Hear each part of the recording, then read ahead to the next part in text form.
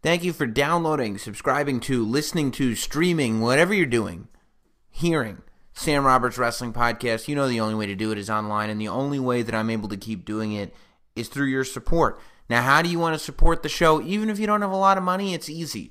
Do me a favor, make sure you're subscribed to the show on iTunes, leave a review and a rating. It helps more than it should, but the point is that it helps. Also, if you're doing any shopping in the distant or not so distant future, instead of going to Amazon.com, go to notsam.com/Amazon.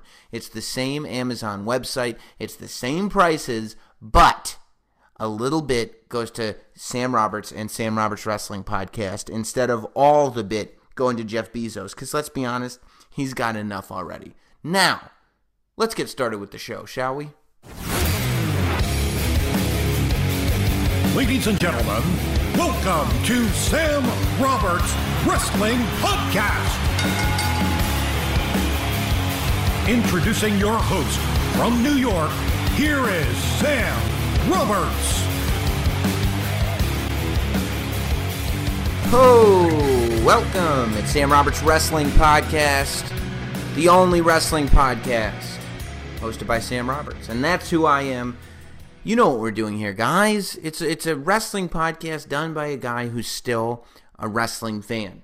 I watch the show because I enjoy it. Now, there are times when you can't help but be critical. I heard a bunch of people tweeting me. I guess I didn't hear them, but I read them, tweeting me this week, really wanting, because I guess people turn to this podcast when something awful happens on television, and they go, how does this make sense?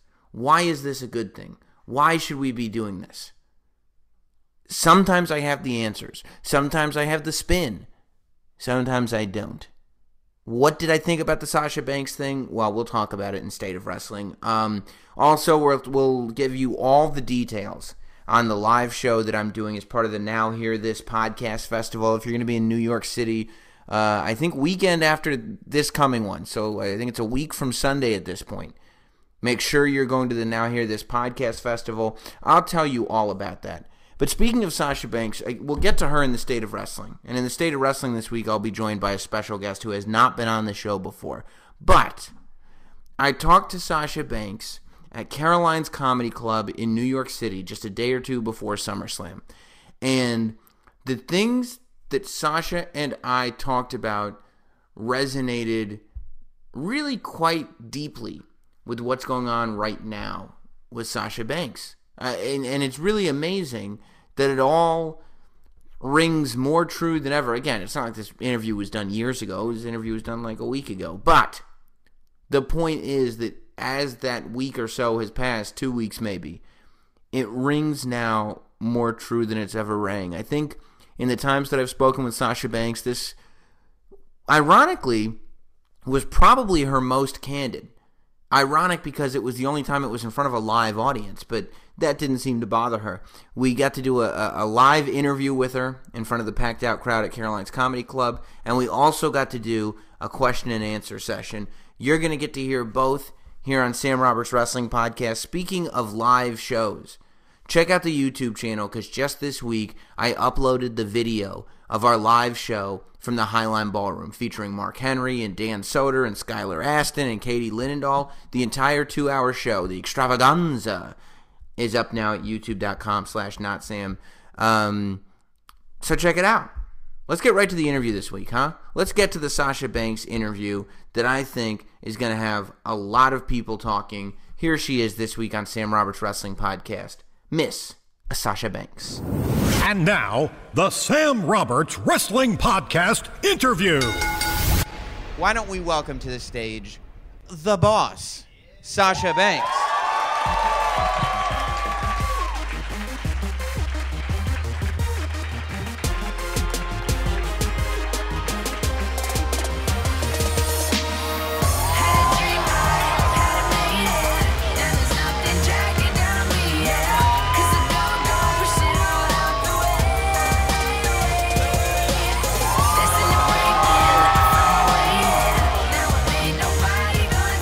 Sasha Banks, everybody. Sasha Banks. Yeah, that's yours.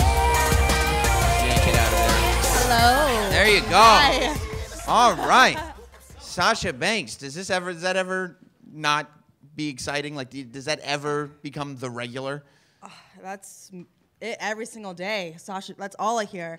Even my mom calls me Sasha Banks, and just like, all right, Mom.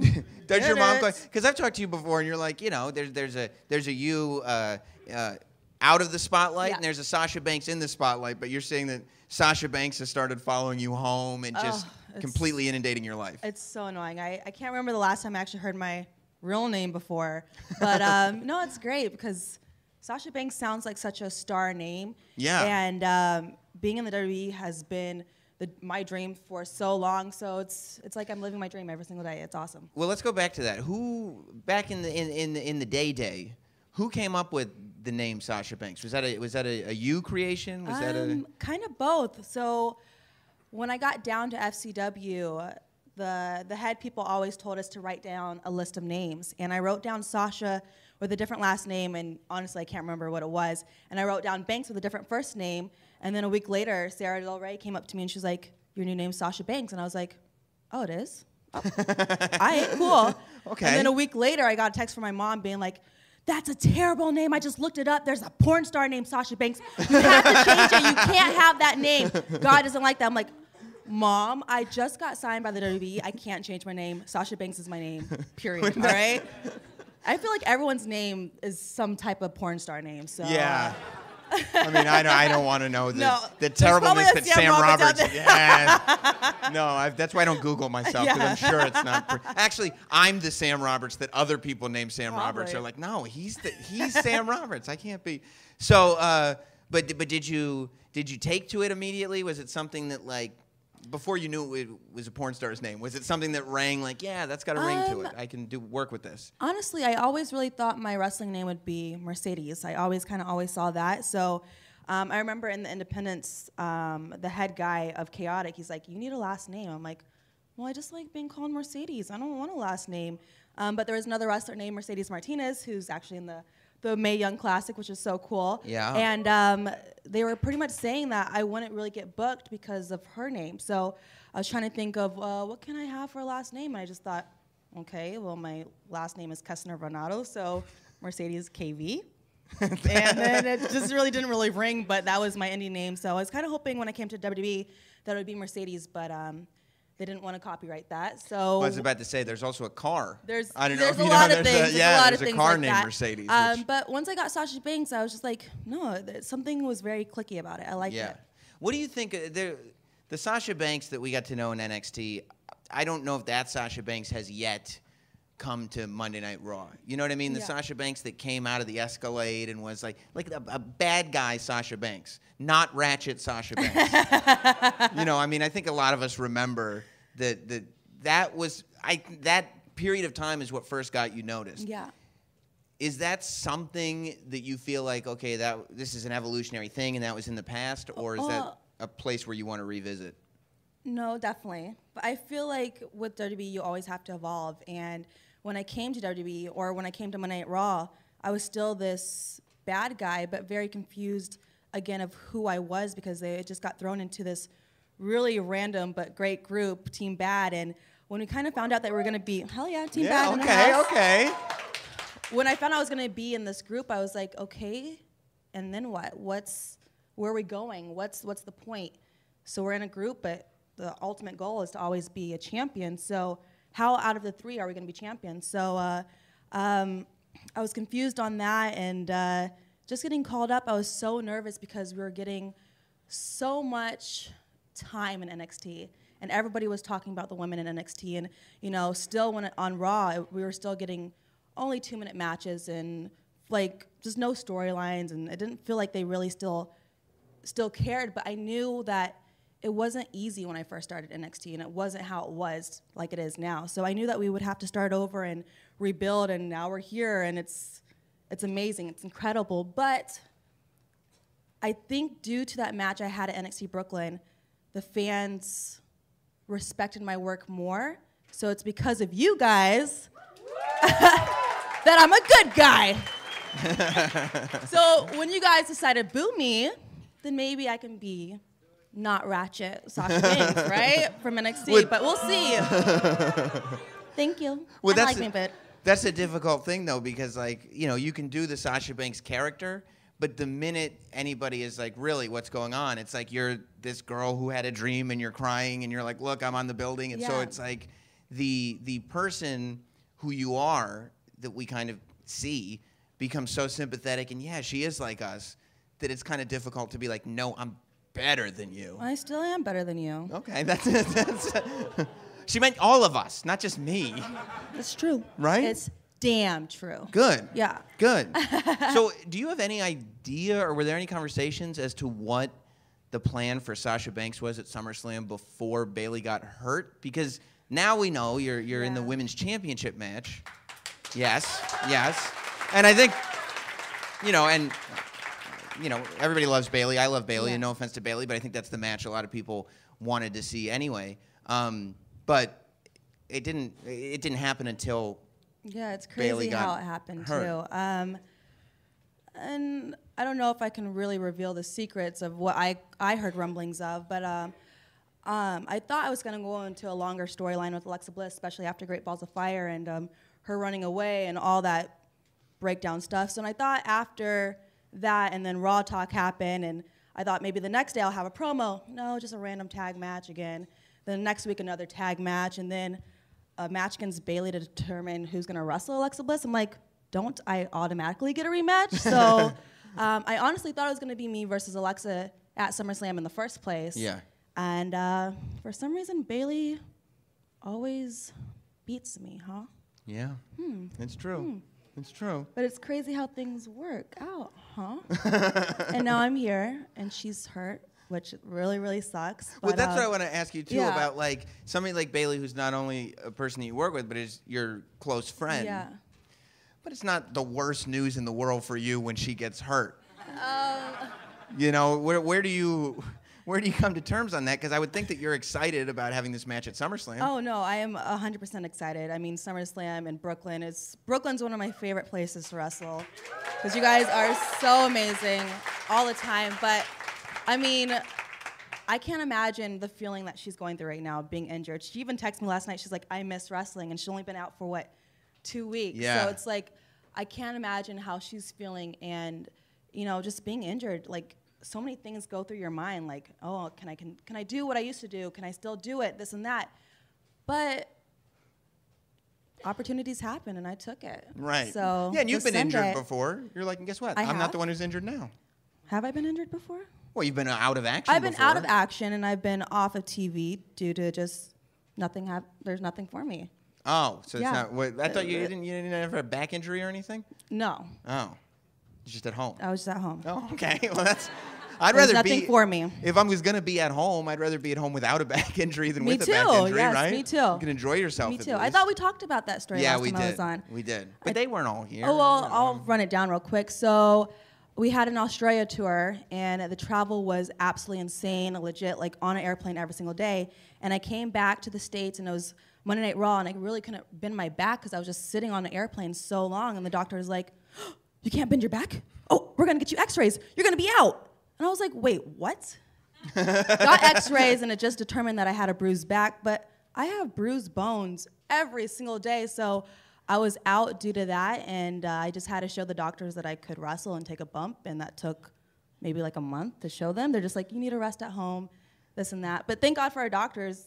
Yeah. I needed the rest. My back was driving me crazy, but it was just because of the travel, and that's the hardest thing for me is the travel. I feel like I get injured way more just sitting in an airplane or sitting in a car for 8 hours. You're just kind of like just crunched up like this, and you're moving, and you're sleeping like this, and your neck, and it just sucks. That's the worst part. Yeah. Which is really, I mean, we see people get slammed and thrown off Hell in a Cells and things like that, and you're like, yeah, but you should sit in a car. Yeah, you It's should sit in a even car for worse. 8 hours or fly 16 hours and not move. So Do you have something, and I asked you this the last time, but a lot's happened since the last time. Is there, you know, I talked about the Hell in a Cell. Is there a thing right now that, like, you look at and you're like, yeah, that's what I'm standing on? Meaning, like, as in like what other matches or another match or, like, a goal that you achieved or, like, because obviously the Hell in a Cell had to have been a huge Oh, it was moment. huge. Not only because it's a female Hell in a Cell match, but because you headlined the show. You closed we the closed show. it. That was the first ever time for a woman to main event a Raw pay-per-view. And it's so crazy. I found out just due to that Mick Foley promo. Like, they didn't come up to me and like, oh, you're going to be in a Hell in a Cell match. How do you feel? Do you feel comfortable? Do you want to do it? No, just from that promo. Like, wait, I'm going to be in a Hell in a Cell match? What? I don't know if I'm ready for it, even though it's been a dream of mine. So, But it's one thing for it to be a dream of yours. It's another thing for it to be like, yeah, we're doing it. yeah. You're No, like, you're going to do it. That's so you're like us in the sense that like we're watching this Mick Foley promo and we're like, wait, I think I know where this is going. Yeah, and I'm like, wait, what's going on? A Hell in a Cell. Oh, okay. So, I don't know. I mean, Money in the Bank was a big one for me, but SmackDown got it. Dang it. Yeah. Which is awesome. They did incredible. I think for me, little goals is to main event just house shows. The girls haven't closed a house show yet. That's really interesting. And of course, to main event WrestleMania. That's a huge Sure. dream. Sure. A huge, huge, huge dream. How did you feel about the decision? So when SmackDown did the women's Money in the Bank ladder match, Yeah. Carmella Carmella was able to win because James Ellsworth, Yep. a man, climbed the ladder. I know. No chin. He has no chin. Climbed the ladder and took the briefcase down, and a lot of people were upset about it because, you know, they thought it would be one of these moments that we've seen a lot of recently. Yeah. Where'd you land on that? I was confused just because then they did it a week later and she still won, but without him. So why couldn't she win without him the first time? Why wouldn't you It's a little weird. But knowing our company, everybody was talking about it, and that's Everybody- what they wanted. So Yeah. Everybody that's- was talking about yeah. it. Is that one of the tougher things psychologically? Like you were talking about not knowing you had a Hell in a Cell match coming up. You were talking about joining Team Bad and not knowing where it's going. yeah. The fact that things can be week to week, or maybe they're not, and you just aren't informed of things. But Yeah. But the fact that as far as you know, what you're doing is week to week, and it's live TV, so it changes All the time. constantly. Like Yeah. psychologically, that has to be insane. It is. It's very hard. And I think that's what was different about NXT too. We kind of always knew where we were going. So it helped me prepare and think of ahead of time, like, how can I make this better? But when I go to Raw, it's legit, like, I have no clue what I'm doing. So I don't even know what to prepare for. I'm just kind of like handed something or told something. And I was like, okay, I have 1 hour to get, okay. All right, let's just do it. So I honestly, I wish we had the opportunity to know what we're doing in the next 3 months. If we're going with a storyline, I would like to know, yeah, we're going with you and Alexa, and this is where we want to take it and where we want to go, instead of just being, oh, maybe you'll have a tag match, maybe you'll have a promo, maybe you'll have this random match that doesn't make any sense, or whatever. knows? What? Who knows? Or you just sit in catering. Who knows? Playing devil's advocate, like, does it prepare you in a way for literally anything that you have to be ready? You don't know what they're going to throw at you, so you're now at absolutely. the point where you can do anything. And I think that's with all our superstars. Yeah. None of them know what's going on. So when you see Monday Night Raw, we're all surprised, and sometimes we're even confused where we're going. Yeah. And maybe sometimes they don't even follow through with the storyline, which kind of sucks sometimes. Yeah. Yeah. I think a lot of fans have noticed too. I mean, and we talk about it, how the Sasha Banks career path goes a lot like this. Oh, you yeah. know what I mean? Like 1 week you're like, of course Sasha's the #1 contender, and the next week it's like, well, I don't know what Sasha's doing over there Yeah. somewhere, and it can be a week to week thing. It is. Does that shoot your confidence? Meaning like, oh, I can't tell where I stand, or is it another just scenario of I'm just gonna do what I'm asked to do to the best A of my little bit ability? of both. And I'll be honest about something. About I'm a 3-time Raw Women's Champion, right? Yes. Yes. Which is awesome. Within a whole year, I was a 3-time Women's Champion, which Yeah. to me is a lot.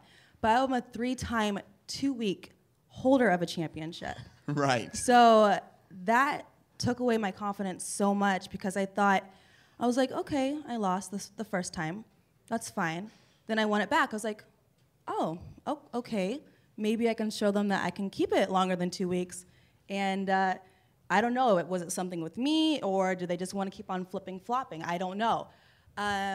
So the last reign, I wasn't used the Monday night. Mm-hmm. And then the following week, Charlotte closed out Raw, cutting a promo on her father. I run out and get beat up by Charlotte. And then the following pay-per-view, which was an Iron Woman match, I tapped out with 1 second left and went to overtime and tapped out. Right. So for me, you're telling me I couldn't hold on for one more second, not to tap out, but then Yeah. I still lose. And so it's stuff like that that kind of really brought down my confidence. And I was like, maybe there's something wrong with me where they don't see me fit as a champion, or legit, they just wanted to have all these different title changes and have people talk about it.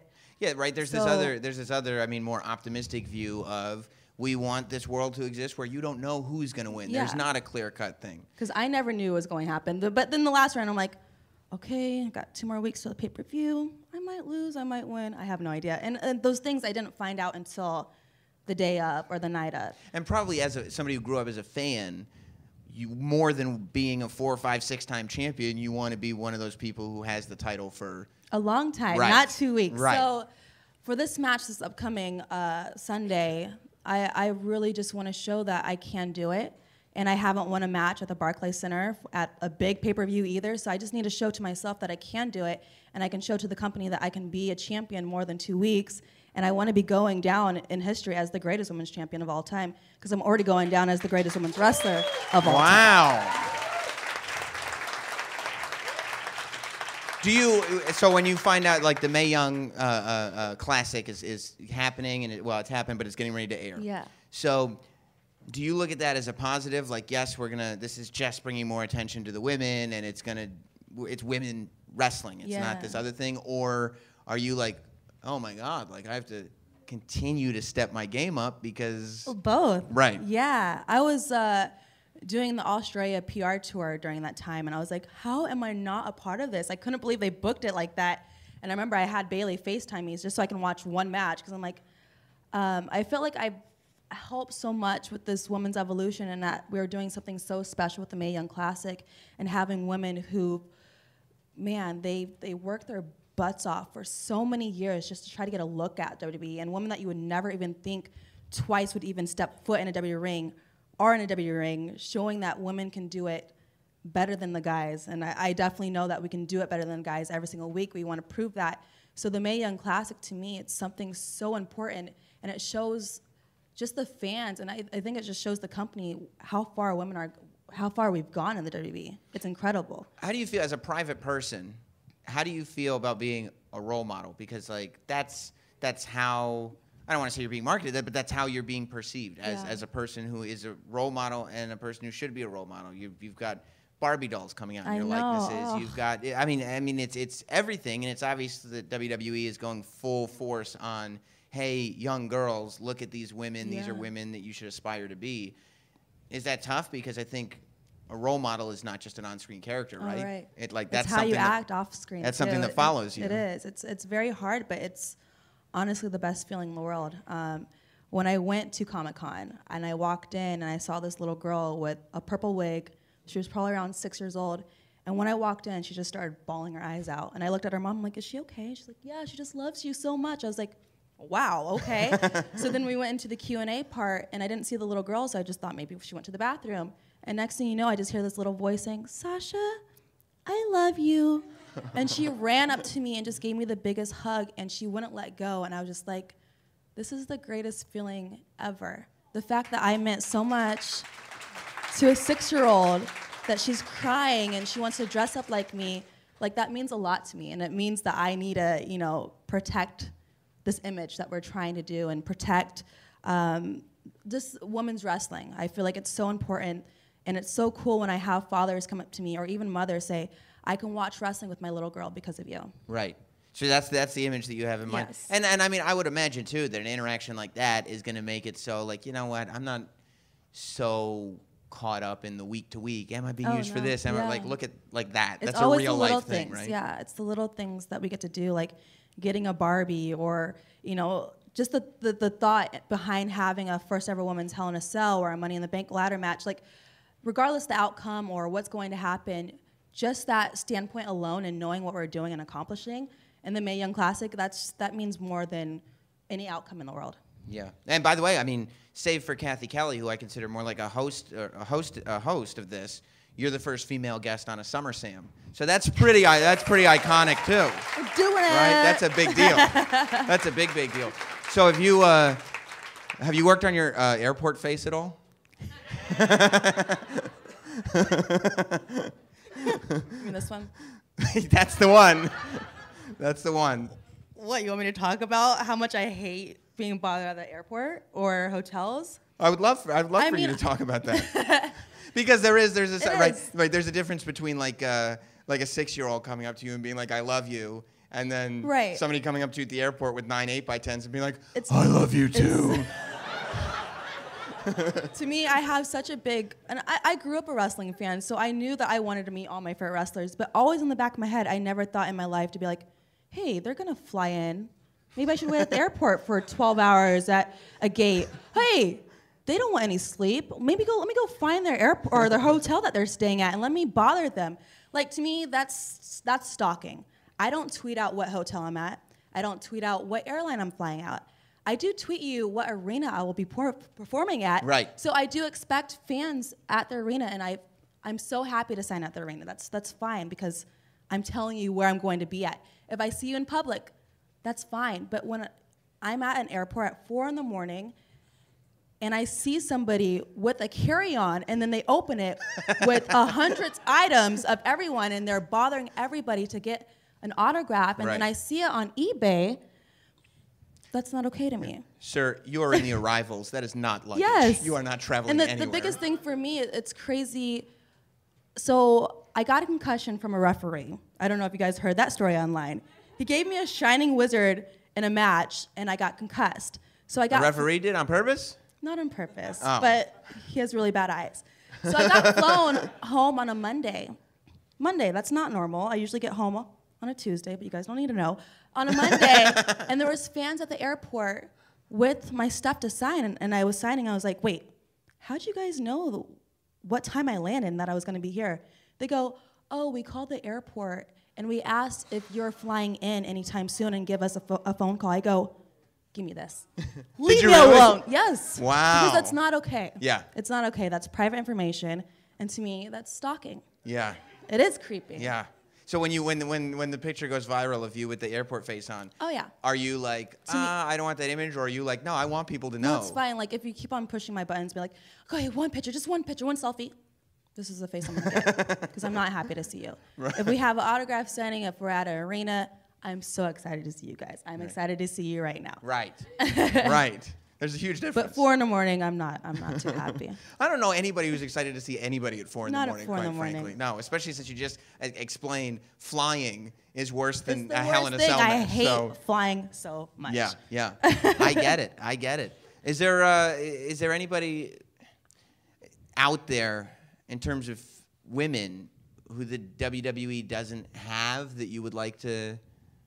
I mean, I guess I don't know. I guess you could include the Mae Young competitors. And there's a lot of women that I haven't seen before, so I can't wait to watch. And I get inspired off of watching great matches. So I can't wait to see the Classic, because I heard all the women have killed it. So it's hard, because I haven't really got to see a lot of women in the independent scene lately. So I don't know who's out there. I've been very busy. Yeah. I don't know who's out there or who's the next best thing, but I'm excited for it all. I'm excited for competition, and I hope a lot of girls get caught up because of it. How do you feel? Intergender wrestling has become something that people are doing on the independents now pretty regularly. How do you feel about that? Because a lot of people have very mixed opinions about it. Yeah, I don't know. Honestly, I don't know how I feel about it. Yeah. Because it's weird. I honestly, I want to be able to take on Roman Reigns. Right. He's way bigger than me. He's huge. But I definitely take on Enzo. I'd beat him in a heartbeat. So it's weird. I don't know. I don't know where we draw the line. Right. Maybe some kind of weight class system. Maybe there should be a weight class or something. Yeah. Well, it wouldn't make sense, right? A lot of the women could pop up on 205 Live. Yeah, Why not? definitely. Why not? Would you fight Kalisto? I would love to fight Kalisto. He's so cute. He's one of my favorites. That's amazing. Well, look, I'm sure that a lot of you have questions for Sasha Banks. Yay. So what I'd like to do, we're going to take a quick break, and then we're going to come back, and we're going to turn the microphone over to you guys, do a little Q&A. Get your questions ready. We'll be right back. It's SummerSlam. Sasha Banks is here. That's right. Stay tuned. Welcome back. It's SummerSlam 3. We're at Caroline's on Broadway here in New York City. Woo! Woo! New Day rocks. I always hear that too before the shows. Sasha Banks just likes chants. I really do love chants. They're cool.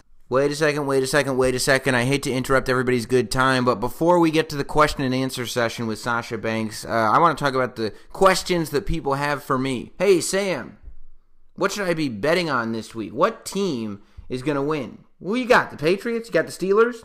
Chicago? Detroit? I don't know. Who's going to win this thing, Sam? Well, I don't necessarily know myself, but where you're betting at is just as important as who you're betting on. I'm not a sports expert, but I can tell you where to go when you get that pick. And that, my friends, is mybookie.ag. MyBookie has been the best in this business for years, and their reputation is the rock solid. They do 100% cash bonuses. So off the bat, you're going to be making money for doing nothing. And they have the fastest payouts ever. Seriously, it's 2 business days and you get your money. You already know who's going to win, right? So lay down some cash and win big today. It makes the game more fun. Like I said, I'm not the guy to go to tell you who's going to win unless the answer is you. And that's by going to mybookie.ag. I'm only going to recommend a service to my listeners that I know is good, okay? That's why I'm urging you to make your way to MyBookie, that you win and they pay. They have in-game live betting, the most rewarding player perks in the business, and an all-new mobile site that makes wagering on the go a breeze. So, join now and MyBookie will match your deposit with up to a 100% bonus. Just visit mybookie.ag, mybookie.ag, and use the promo code Sam Roberts to activate the offer. You want that 100% bonus. You got to enter the promo code Sam Roberts. That way they're going to know you're legit, and you're going to know they're legit. You play, you win, you get paid.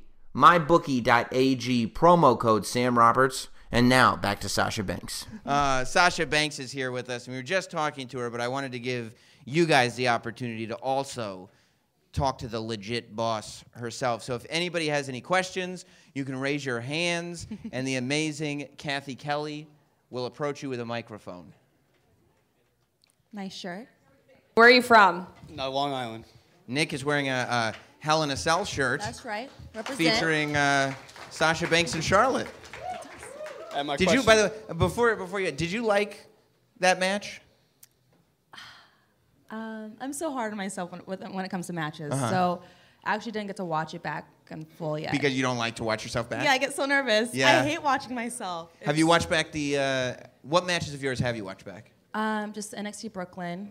That's what I was going to ask about. What else? You like that one? I do like that one. That's a good one. I'm trying to think what else. Not too many. Not too many. Yeah. I need to, but it hurts my heart when I watch myself. I gotta go like this. I'm like, oh. All right, so what's going? Nick is your name? Yep. What's going on, Nick? Questions about the Hell in a Cell. Were there any spots that you and Charlotte pitched to the higher ups? They just said no way, too dangerous, or where you had complete creative control? A lot of inside lingo there. Were there any any moves or anything that you wanted to do in the match that was a little too much? I think the only thing they really said no to was when I pushed Charlotte off the table and she just bumped. I wanted to give her the double knees off, and they said it was too dangerous. And I was like, really? So that would happen. That's why there was just a little push. That was it? Yeah, that was it. Who else do we have? We have David. What's your question? How was it dancing with Rick Swann on Monday Night Raw? Look, Rich Swann is a hell of a dance partner. He's a great dancer, and it's so funny. I remember I think it was Scott Armstrong was our agent too, and he's like, Vince wants you to dance, so you're gonna dance. And I was like, oh, okay, sure. And then I got back, Vince loved you dancing, so you gotta keep on dancing. I'm like, all right, I'll dance all day. I was like, dance on. It was fun. I had a great time. Yeah, and that would also explain why the partnership lasted like a month. Yeah. Because somebody likes to watch you Someone dance. loves dancing. Vince loves dancing. That's fantastic. Where's Kathy? Over here. There you I got are. Patrick from Queens. How you doing, Patrick, Boulevard Bullies? I actually have a question for Sam. Okay, I mean... My Q&A time, but go ahead. I mean, Yeah. we're big fans of yours. as well, Sasha. You could have but, asked me whenever. I mean, well, Sam, I just actually I want to know if you have any advice for startup wrestling journalists. Also, do you mind if you just could scream Onita for us? I'm probably not going to scream Onita. But yeah, my advice for a startup wrestling journalist would be to get Sasha Banks on your podcast. And I'll tell you what, though. I'll tell you what. But not just like Sasha Banks because she's this big star. I mean, go and like recognize Sasha Banks from back in the day, announce that she's your favorite wrestler, find her in NXT, get her on your podcast, then have her on your podcast. Yeah. Day one. Day one-ish, right here. Yeah. Hi, Seth from New Jersey. Wanted to ask, since you're on Raw, how much SmackDown do you and maybe the other Raw superstars watch? You guys have like a Raw roster party where you're all just, everybody's coming over to my house for SmackDown. No, usually when I get home, I always DVR SmackDown, so I always watch it. It's one of my, I love that show. It's great. 2 hours long, easy to follow. I love AJ Styles. He's my favorite. Yeah. So I'm a huge fan of SmackDown. We did an interview, I think right before the brand split, and you talked about wanting to go to SmackDown, which I think probably had a lot to do with like Eddie Guerrero and the whole legacy of SmackDown. Is that something that you still have in you, or are you more just moving with what's moving? Kind of both. Yeah. I remember I really wanted to go to SmackDown because I always just pictured SmackDown more of just the wrestling show. Right. And then Raw happened, and I feel like we did a couple like run-ins on SmackDown, and I went there, and I just kind of felt like it was just too laid back. Like I kind of I like the rush of SmackDown. I mean of Raw and not knowing what you're doing sometimes, and just being thrown out there. And I felt like I was sitting backstage at SmackDown forever, and I was like, when do you guys do anything? it was just too laid back for me. So wherever they take me, I'll go. I really miss New Day. So I want to be reunited with them. I miss Tamina, and I miss Naomi, and I really want to be around AJ Styles. He is the best. I want to pick his brain. He's so good. He really is good. He's the best. I kind of feel like you want to be drafted to like SmackDown in like 2003. You know yes, what I mean? that's the era that I want. That's what for you're sure. looking for. Over here, got Chris from Long Island. Hi, Sasha. I'm a big fan. Representing House of Glory as well. Hell yeah. I have a question. If there was Raw Women's Tag Team Championships, who would you, besides Bayley, who would you team up with? Oh, if you wanted to win the Raw Women's Tag Team Championship, you can't pick Bayley. Damn it. Aww. So. Who else would I pick? And obviously you can't pick Rich Swann. I think I would have to choose Mickie James. Oh, yeah. Good answer. What do you think about the? I've floated it around just as an idea. Like people float around like because the women are so good but split. Like, do you think that the women would benefit from all being on one show the way the cruiserweights are all on one show, or do you like that there's representation? I like that there's both. I think just having a woman's show, I don't know how I'd feel just playing that like a woman's show every single week. Maybe it'd be awesome. Right. But what about if just like if the women were just together on one show? Right. The women are just on SmackDown, saying the tag teams are on Raw or whatever. I don't know. Just because we're getting at least SmackDown has 2 women's storylines going on. But I feel like we wouldn't be all used if we're all on just one show. Right. So I don't know. Yeah. Yeah, that makes and like, sense. there's 2 champions, which are really awesome. So Naomi's the champion right now. I'll be the champion on Monday. Hey. That's gonna be awesome. We got Derek from Staten Island over here. Just a real quick question. What do you think of a women's Royal Rumble happening anytime soon? That's another thing that's been floated around. A women's Royal Rumble match. I think that would be incredible. I hope it happens, and I hope they bring back Trish and Lita. Like, I would love to have that happen and have all the old school women come back. Would you do a full 30? Oh, make it a 60. You do a 60 women Royal Rumble. My cardio game is strong. We got John from the Bronx over here. Who would you like to main event in WrestleMania? That's a great question, actually, because you said your goal was to main event WrestleMania. Yeah. But what do you want to do in that main event? I would love to have the 4-way with the 4 horsewomen. Okay. Okay. That's that headline match. Let's see, who's over here? Hey, it's me. I'm Frank. I'm from Astoria. What's going on, Sasha? What's up, Frank? Right on the It's me, heels of Mario. talking about the 4 horsewomen there. When will we have the 4 horsewomen versus the 4 horsewomen Survivor Series match? Oh, he's talking, of course. And but where do you fall on Ronda Rousey? That's a great question. So, Ronda Rousey, of course, has the other 4 horsewomen of MMA, one of which is in the Mae Young Classic. Is that, I guess, the first question is, where do you fall on Ronda Rousey? She's an amazing athlete. She's changed the game. But I just feel like I keep hearing rumblings of that too, which is cool. It's awesome. But we are the 4 horsewomen, and they're just fans. Wow. Yeah. And if they wanted to fight us, they need to get in the back of the line like everybody else, get a contract, train down at the Performance Center, get on NXT, and try to get called up just like everybody else. I see. So as far as this game, Ronda Rousey is not quite on your level yet. No. No. She'll never be. Love that. Yeah, right? Who's next? Kathy, are we gossiping? Yes. Hey, Sasha. Hey, Sam. Hey, man. Hi. Gabriel from Brooklyn. My question is, if you had a choice to wrestle Peyton Royce or Billie Kay when they come up, any preference there? Oh, I don't like to choose like that. Yeah, that really is like kinda mean. direct and Yeah. leaving. I But I like would have this to one better than choose, that one. Peyton Royce, because she just reminds me a lot of myself. We both love Eddie Guerrero, and I've been in the ring with her before at house shows down in NXT, and she has a great mind. And I look forward to both of them being called up very soon. Is there any, when you look at what's going on with the women in NXT right now, especially with like Asuka and Ember Moon and all these people, does it feel like, oh, I missed out, I wish I was there, or does it feel like, no, our class graduated and that's the next class? No, I feel like it's time to grow up and move on. I know for the first couple months when I got called up to the main roster, I was like, oh, I miss wrestling in NXT. Well, part of that was because so much. Bailey wasn't there yet either. That's true. Right. But I feel like the women's division down there hasn't really taken off the way that I would like it should have been. Sure. And I would love to face Asuka. I mean, I don't understand why she's the longest reigning champion because I'm not down there. But they have so many incredible women down there, and I wish they were used more. Yeah. Yeah. Yeah.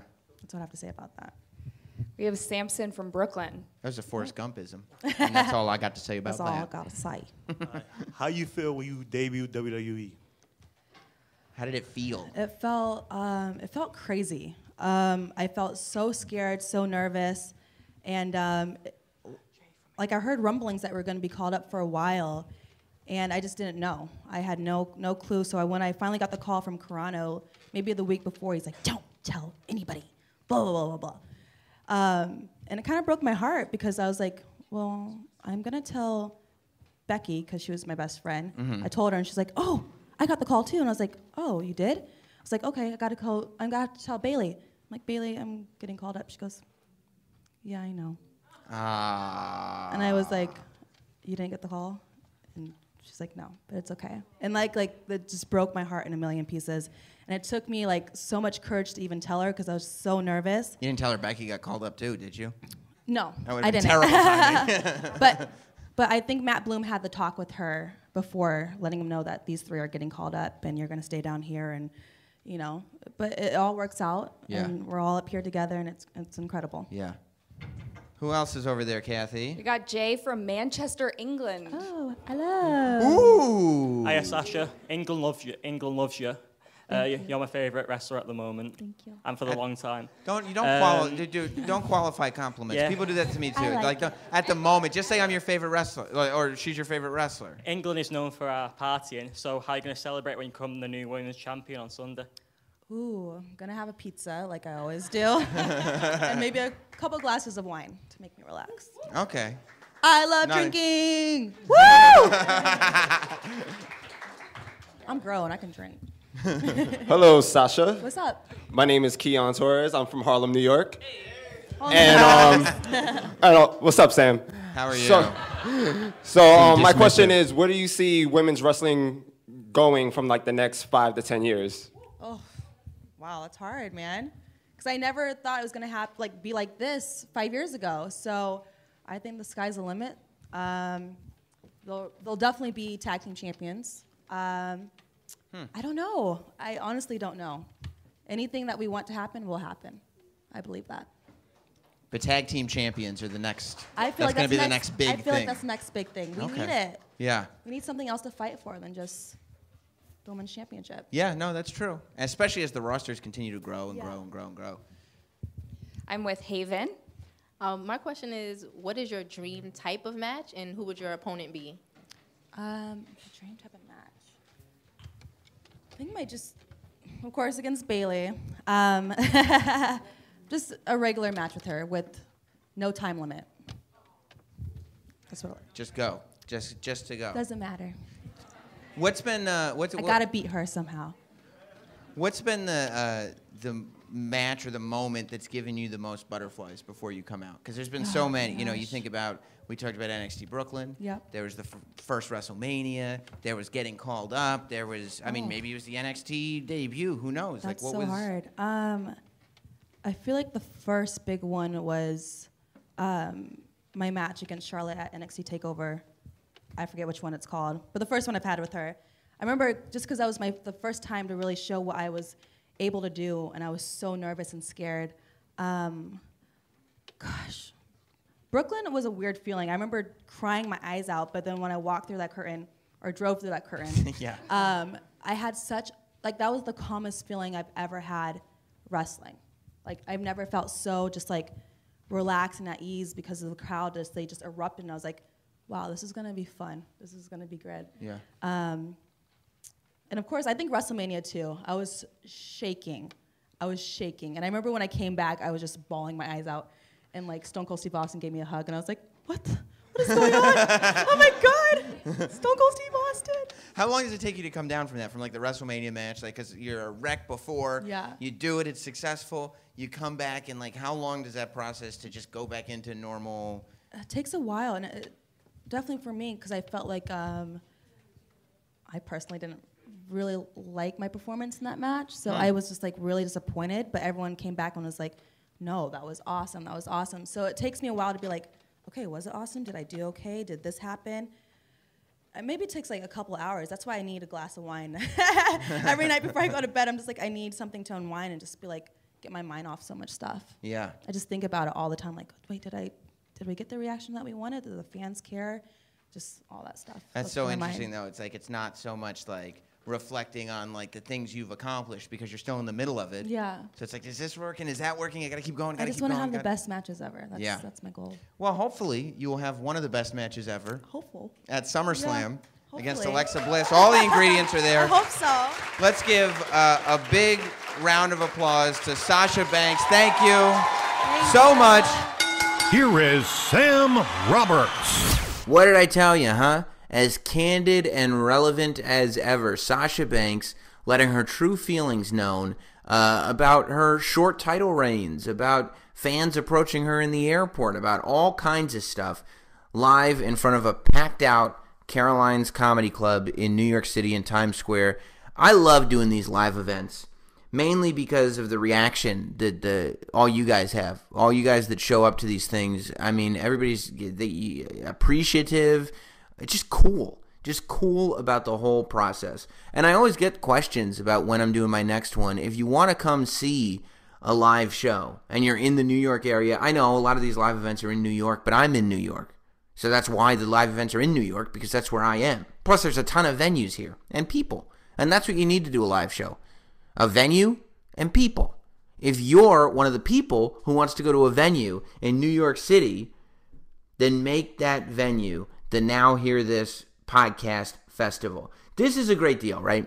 Because what you do is you get a ticket to Now Hear This. It's like going to Comic-Con, except for podcasts. And podcasts are better than comics. Everybody knows that. It's 2017.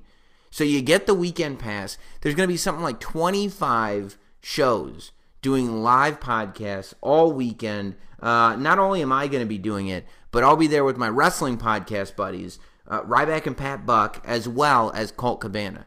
So if you go in one shot, you're going to be able to see back-to-back-to-back Sam Roberts Wrestling Podcast, Pat Buck and Ryback, and Colt Cabana, The Art of Wrestling, all live, all in the house, and we're all buddies, so we'll be doing stuff with each other. It's going to be a really fun festival, and as if you needed more to go to this thing, there's going to be shows like How Did This Get Made, Comedy Bang Bang, The Flophouse, Doughboys, and nearly 20 other shows, all performing live shows all weekend. The best news, one ticket is going to get you access to all 25 live shows throughout the weekend, and the first 100 people to use our offer code ROBERTS at checkout are going to save $20. That's ROBERTS at checkout. You'll save $20, or you can just get that one-day ticket. You got a busy weekend? No problem. Get the one-day ticket for Sunday, and you'll be able to see back-to-back-to-back Sam Roberts Wrestling Podcast, Pat Buck and Ryback, and The Art of Wrestling with Colt Cabana. It's a great deal. Make sure you use that offer code ROBERTS. It's September 8th through the 10th in New York City. You got to go to NowHearThisFest.com. NowHearThisFest.com to get your tickets. That's NowHearThisFest.com. Enter offer code ROBERTS at checkout to save $20 off a 3-day pass. And I will see you that weekend, September 8th through 10th. I cannot wait to be a part of the whole thing. I think it's going to be a lot of fun. I don't know if you'll hear any difference in this show, but I'm coming to you technically for the first time from the all-new Not Sam Studios. It's the same equipment as always. I'm in the studio that I've built really specifically so we can do stuff like this. I haven't actually set up the electronics, though, yet. So I am broadcasting from the Not Sam Studios. Soon, you'll hear a difference. I'll set the mics up.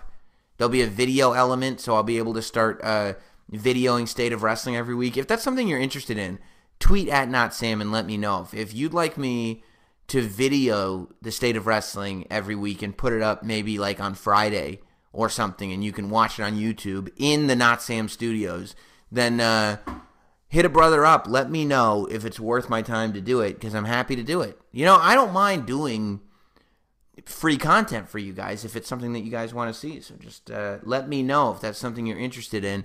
Now, this week in State of Wrestling, every now and then, I got a bunch of, I get really intrigued by people who are massive wrestling fans that make their bones in other walks of life.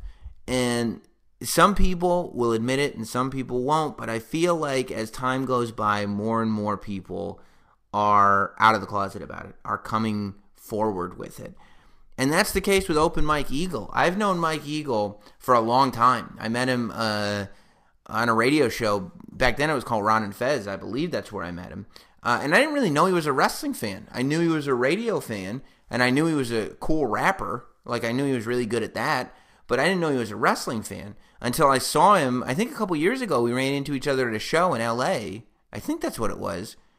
And from then on, I feel like anytime, whether I was going to the Staples Center for WWE, whether I was headed down to Reseda for PWG, wherever I was in Los Angeles, there was Open Mike Eagle, just going to check out the show, not to perform, not to try to be a part of it, just to watch the show like all of us fans do. So I found out that Mike was going to be in New York City to promote his album. He's got a new album coming out. And I said, dude, you got to be on State of Wrestling. People want to know your opinion. Because some of these guys, like, that's I could have just had him as a guest on the podcast, but I like it. I think the State of Wrestling is the place where you guys get a gauge on how big of a fan a lot of these guys really are, and how much they're watching the current product, because they are. And I wanted to get Open Mike Eagle's opinion on everything that's going on, from the Sasha Banks stuff that, even though it technically hadn't happened yet, we addressed in the interview, to John Cena and Roman Reigns promo on Raw, to the lineup for No Mercy, to what's going on with Shelton Benjamin and Chad Gable now on SmackDown, to Nakamura and Jinder Mahal's title reign and the Randy Orton match, and all this stuff. I wanted to talk to him about it. So I decided to invite Open Mike Eagle to be a part of this week's State of Wrestling.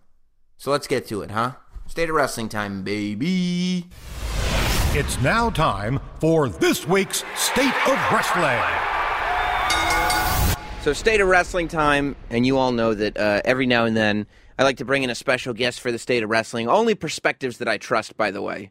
And today, Open Mike Eagle is here. I've known Mike for a little while now. Through radio we met, but he's a recording artist and a hell of a recording artist, but also a giant wrestling fan, and that's what all this is for anyway, isn't it? Yeah, absolutely. I'm one of the biggest marks there is. So have you done what a lot of musicians that are also fans do, or like me, for instance? Like, I work in radio, but the whole time, you know, when I started like years ago, it was deliberate. I was trying to figure out, how does this connect to wrestling? How does it connect to wrestling, and find my way in that way? Have you done that within the recording industry?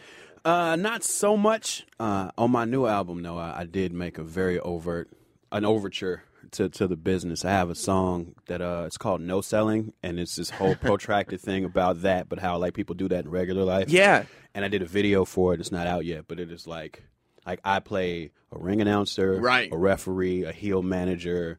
Like, I am all in it. It's a straight up, hey, wrestling industry, come pay attention. Exactly, because you got to put the branch out there, right? Like, just so you guys know, I'm a wrestling fan, like a big one. Yeah, isn't it? And the no selling thing too is so funny, because I find myself like in my regular life, like, you know, because you see it, like when somebody goes like, oh, you know, they feel bad about something, and they get no sympathy for it. I'm like, oh, no sold, huh? And they're like looking at me like, what are you talking about? I try to bring it up in regular lingo. I try to introduce it into the lexicon. It's not working yet, but because I think selling, specifically no selling, is probably, as far as wrestling lingo goes, the one that applies to life. Right. In one of I think kayfabe does too, because everybody kayfabes. Everybody kayfabes. Everybody, like, you know, everybody's got this image that they're portraying.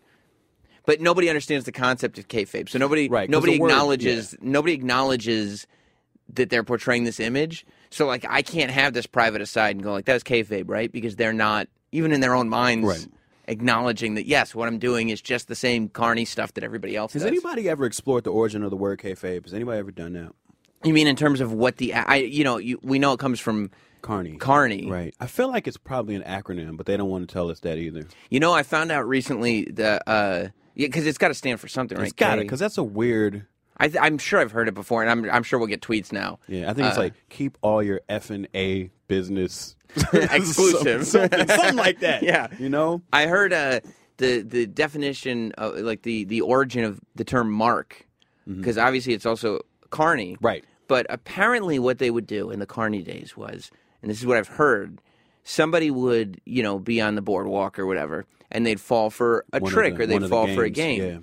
And somebody would pat him on the back with his hand, you know, with chalk or dust or whatever it was on it.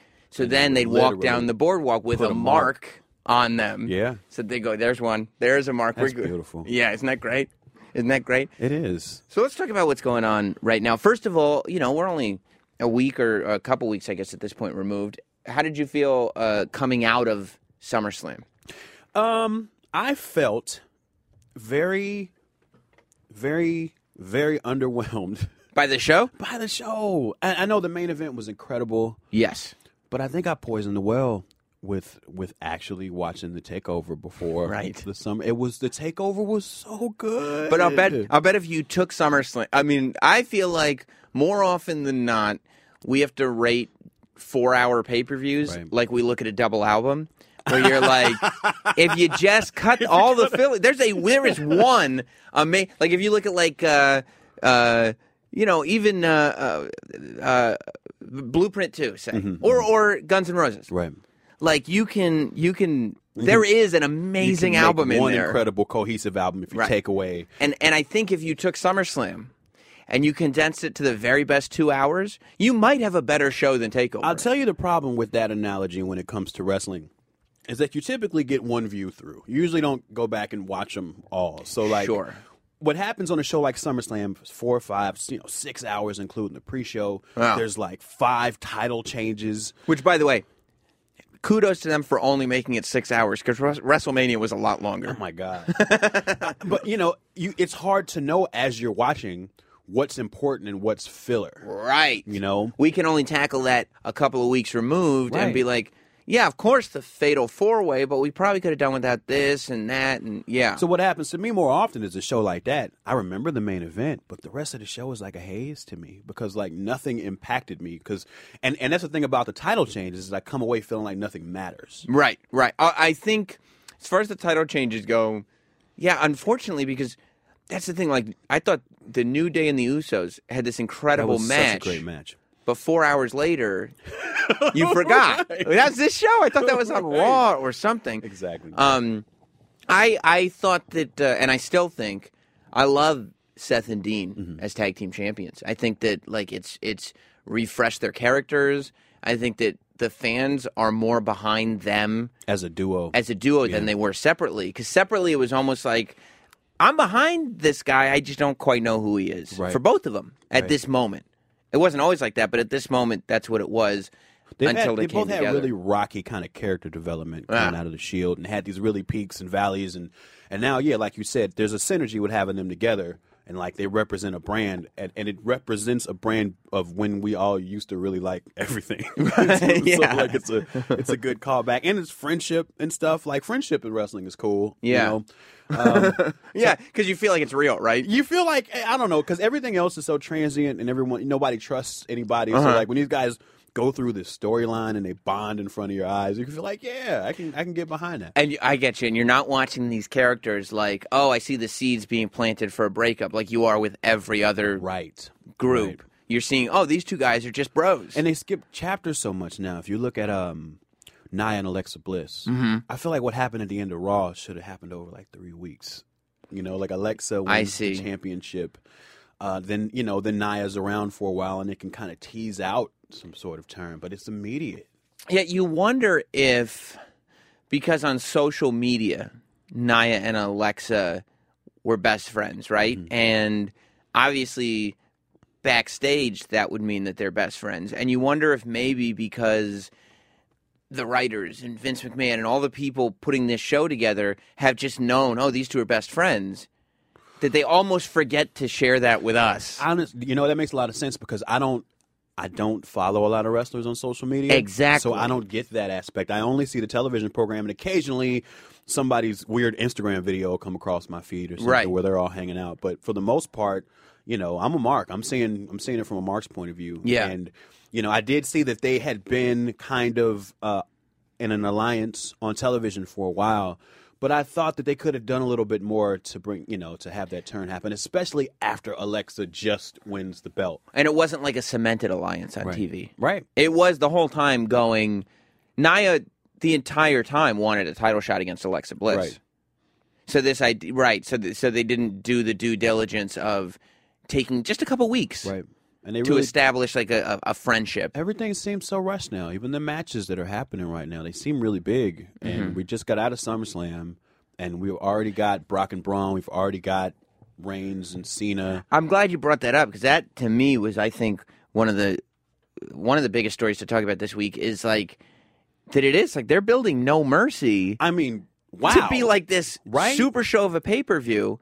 And it does feel rushed to me. I was talking to, for those of you that downloaded the Wade Keller podcast that I was on last week, I was talking to him about it, and I looked at this Roman Reigns and John Cena thing. So I watched last week when it was kind of, there was a weirdness about them, but then they ended up teaming up, and I go, okay, so maybe they're just planting the seeds for earliest Survivor Series. But I could see this going to the Rumble and into Mania. Right. Like, this is that a super WrestleMania match. Yeah. And when I kind of read on Twitter, because, again, it was announced on social media first that, no, we're doing it in 4 weeks. I was like, really? Yeah. Now, we rushed right into it. But we really got to the meat of that. God. If you're talking about storylines as like a novel, we got to the meat of it this week. Real fast. Now, what did you think as a guy? You've watched wrestling for how long? Oh, my gosh. I can't remember a time in my life where I really didn't watch wrestling. Right. And it's been consistent? You didn't do that dip-out period? I did a dip-out when I didn't have cable in high school. But other That's than not up to you. Yeah, exactly. Exactly. As soon as I could find it again, then I did. Right. So you're still a fan. Yeah. You're not paying for cable right now. Yeah. I had no access. So then you know that these things can build. What did you think of the Roman John Cena promo? There's a theory going around right now. You know, I don't like that theory. The theory of it being completely scripted? Yes. I don't like that. And it doesn't make sense to me. It doesn't feel right. Now, I know I can get worked just like any other mark can get worked. That's the business. But I don't, my senses say, and I've watched hundreds of hours of wrestling promos. Why I asked. Exactly. Yeah. I do not. Because if you're like, I've been watching for 3 years, I'm like, well, I'll just give you my opinion then. But no, I mean, there was not even in just the substance of, especially what Cena's saying and his style that he was saying it too. He was stepping on a lot of Roman's lines. Yeah. And like really saying things to get in his head that really seemed to be in that moment. Like, find it. It's a promo. Learn it. Like, that's weird. Like, that's way inside. That is so, like, that is shooting. That is shooting in the shootingest sense. And it left me very uncomfortable, actually. Like, it reminded me a little bit of when Cena and Rock had their program. And because Rock is a part-timer, he's basically allowed to say anything. Right. And I'm looking at Cena basically step into that role right now. 100%. He's untouchable, right? 100%. And you're looking at Roman's face, and Roman's like, you can tell the gears are turning like, can I really say whatever I want here too? Because I got to come back here next week. Like, I don't know if he knows what his boundaries are, and I think that's kind of an unfair position to put him in. I think so too, but I think Roman has to get to the point in order to win over fans, because that's what he has to do here is win over fans. The same way John Cena had to win over fans because The Rock had them. And John Cena now is in this position where even though he gets booed, it's not real boos. Everybody loves John Cena. You know what? I would agree with you until Raw of last week. But I thought that the boos that John Cena was getting last week were Roman's boos. Like, they were booing the idea of John Cena and Roman together. You know what? I think they made and I don't mean to go on too much of a tangent, but I think they made a huge mistake last week by having Cena come out first.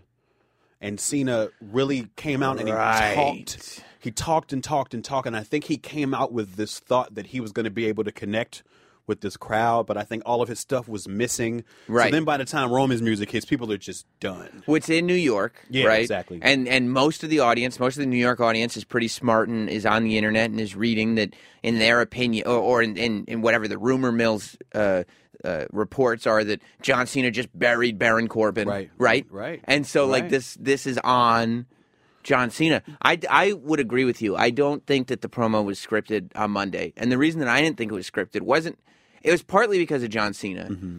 But I thought really, if you looked at Roman Reigns' eyes, and as a performer, there's a when somebody has made you feel naked in front of an audience, like they've taken that away. Like, you know what I mean? Like, you are no longer this guy that deserves to be in front of an audience. There was a look. It was a glassiness in his eyes, like he had like he was trying to fight back tears. Yeah. And we've all been there as this, like, oh my God, I don't have command over this audience anymore, and I shouldn't be here right now. That split second when that happens, and then when he got out of it, he said bitch like 3 times, and not even in an effective, eloquent way, in a way that you would imagine if that big Samoan dude got angry, he would start using it. He didn't come across as a guy who had control of his words. He lost his composure. He came across as a guy who was like, I don't do this talking bullshit. I beat up people. Like, and by the way, it was great. When he got there, I was glad, and it almost, I was like, okay, because it is John Cena versus The Rock all over again, which is why it's weird for it to be happening at No Mercy. Right. But I feel like Roman needs that moment that John had when The Rock had his promo on his arm. Yeah. And John called him out, because you remember, I mean, that was a big deal. That was a moment, because you could see on The Rock's face that he was legit pissed. Yep. And then when John Cena left the ring and The Rock, I'm getting goosebumps thinking about it, and The Rock closed that promo, he was stuttering and stammering. Yeah. And it was like, you don't see that from The Rock. Wow. And I think that's the moment that Roman needs against John Cena, where it's like, look, I'm in this position where I'm damned if I do and I'm damned if I don't, because you're right. Like, what can I say? Because I do have to come back next week. But if I don't say it and this doesn't work, John's not getting blamed for this. Right. I'm getting blamed for this. So I think the best thing that he can do is ruffle some feathers and just you got to go all in on this I one. think you got to. I agree. It's just I think it's really tough for this new generation of guys that have been brought in ever since NXT with this bullet point, scripted down to the letter promo, and then to all of the sudden be in that situation with one of the better talkers of the modern era when it comes to like a passionate promo. And somebody who can say whatever he wants. Exactly. I think that's just, to me, because there was that feeling of exposure that happened. But I felt like what was exposed to me was like seen as like superstar privilege. Gotcha. Versus Reigns'. I do think there was definitely issues with him not being ready for that moment. But I also feel like he's just had zero practice in that sort of environment. Like because it's all been bullet point, bullet point, right, bullet point. Who on the roster is able to just confidently go off the head with a promo in the ring? It would have to be somebody like a Kevin Owens who's done it for years, leading who's witty to and who's was a promo guy on the Indies before he got here. That's a great point. Guys like that have hours and hours and hours and hours of experience. That's why CM Punk could do it. Right. That's why I think Daniel Bryan could do it. Yeah, I mean, on Talking Smack, he was doing it. Exactly. Which reminds me of The Miz also. He's excellent at The Miz has gotten... I think The Miz has reached I don't give a fuckness level where it's working for him and he knows. And I think he's on a career hot streak for the last year and a half or so. But I think he has real emotions about these situations that Miz? he knows. Yes, that he knows how to tap into as well. Yeah, in a way where he can get the storyline over with his real genuine emotion. Right, where a lot of the guys don't seem to have that sort of acumen now. Yeah. I think Roman is in a position though where he's just got to do it. He's got to suck it up. And you're right, he doesn't have experience, but I think he came out of it okay. He came out pretty strong. And a lot of people said that it was, one of, if not his best promo ever. And I think that John Cena is not a terrible opponent for him because John Cena does have a lot of things that you can turn the crowd against him for. There are things you can point out about John Cena that will make the crowd cheer for you. I mean, he's wearing a bright orange shirt and khaki shorts. Right. There are weaknesses there. But you brought up a great point about the comfortability factor because you're definitely right about the practice not being there. But Seth Rollins, on the interview that we aired last week, so if you didn't hear it, go back and listen to it. He talked about how a lot of the older guys, the Attitude Era generation, are saying, you got to take a chance out there. You can't stick to the script. You got to do this. You got to do that. But what he said was that was easier to do when there was somewhere else to go. Right. Competition is in such a way where if you rub people the wrong way, if you go in with a chip on your shoulder that's too much of a chip on your shoulder, they'll let you go because nobody is more valuable than the company. I think, at any moment, that is true now more than ever. Yeah. And I there's no feel place like to go. They do specific things to make sure that the company stays bigger than any one person, too. I feel like they heat guys up, and then they kind of put a ceiling on it. Right. In a lot of senses, too, because they don't want anyone to be able to be untouchable. Which is self-preservation in a way, too, because if they just allow stars to get as big can get, they're the ones that have to keep the show going, right? Vince McMahon and the people putting the show on are the ones that have to keep this thing in business. If they just build a guy to be bigger than the company, he's leaving. He's not staying. I think what ends up happening, though, is the product ends up suffering because these writers and Vince, they have all the ideas in the world, but the performer actually has to go out there and execute and find ways to connect with the crowd. Mm-hmm. And if they're not allowed to do that, I feel like then we just get theater. We're not getting we're not getting that genuine access into people's personalities that turns them into bona fide superstars. Right. Wrestling is this weird theater where even as an adult, it only really, really works if you can lose your suspension of disbelief. Right. Whereas when you go see a play, at no point when you see a play do you think that that's real life happening on stage. You know there's a performance happening, but you enjoy it in a different way. With wrestling, it only gets that reaction that we all talk about, that John Cena, Roman Reigns. Right. The reason that we're talking about it so much is because we go, wait, I know the rest of it. But that was real. Yeah, those are the moments that, CM Punk's pipe bomb, the NWO, DX stuff, Mr. McMahon and the Montreal Screwjob, like all this stuff is like, because that wasn't wrestling, that was real. ECW's whole reputation was, no, WWF and WCW are fake. ECW, it's real. Right. You know what I mean? Fake a staple gun. Exactly. You know what I mean? Exactly. How did you feel about Sasha Banks? We just played the interview with Sasha Banks from Caroline's, and ironically, this was before SummerSlam, so it's before she'd won and lost. Oh, my goodness. And this is what...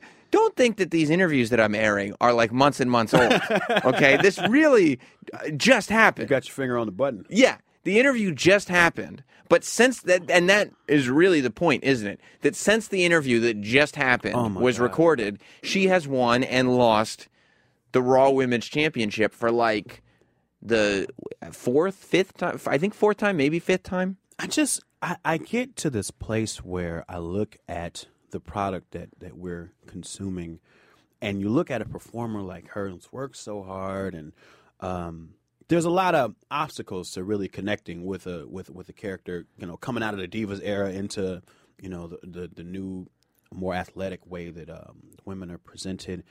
And Sasha, aside from Charlotte, who I also feel like is kind of like taking a level down lately. I think with Charlotte, and maybe this is me being an optimist, I think that they're waiting, they're biding. Okay. Charlotte is simply, they're biding their time. That's why she's not in the main event scene. She's not even discussed in the title picture. The title picture is like, Naomi and Natty and now, Lana and Tamina and stuff like that. And I think that they're waiting on the Charlotte thing.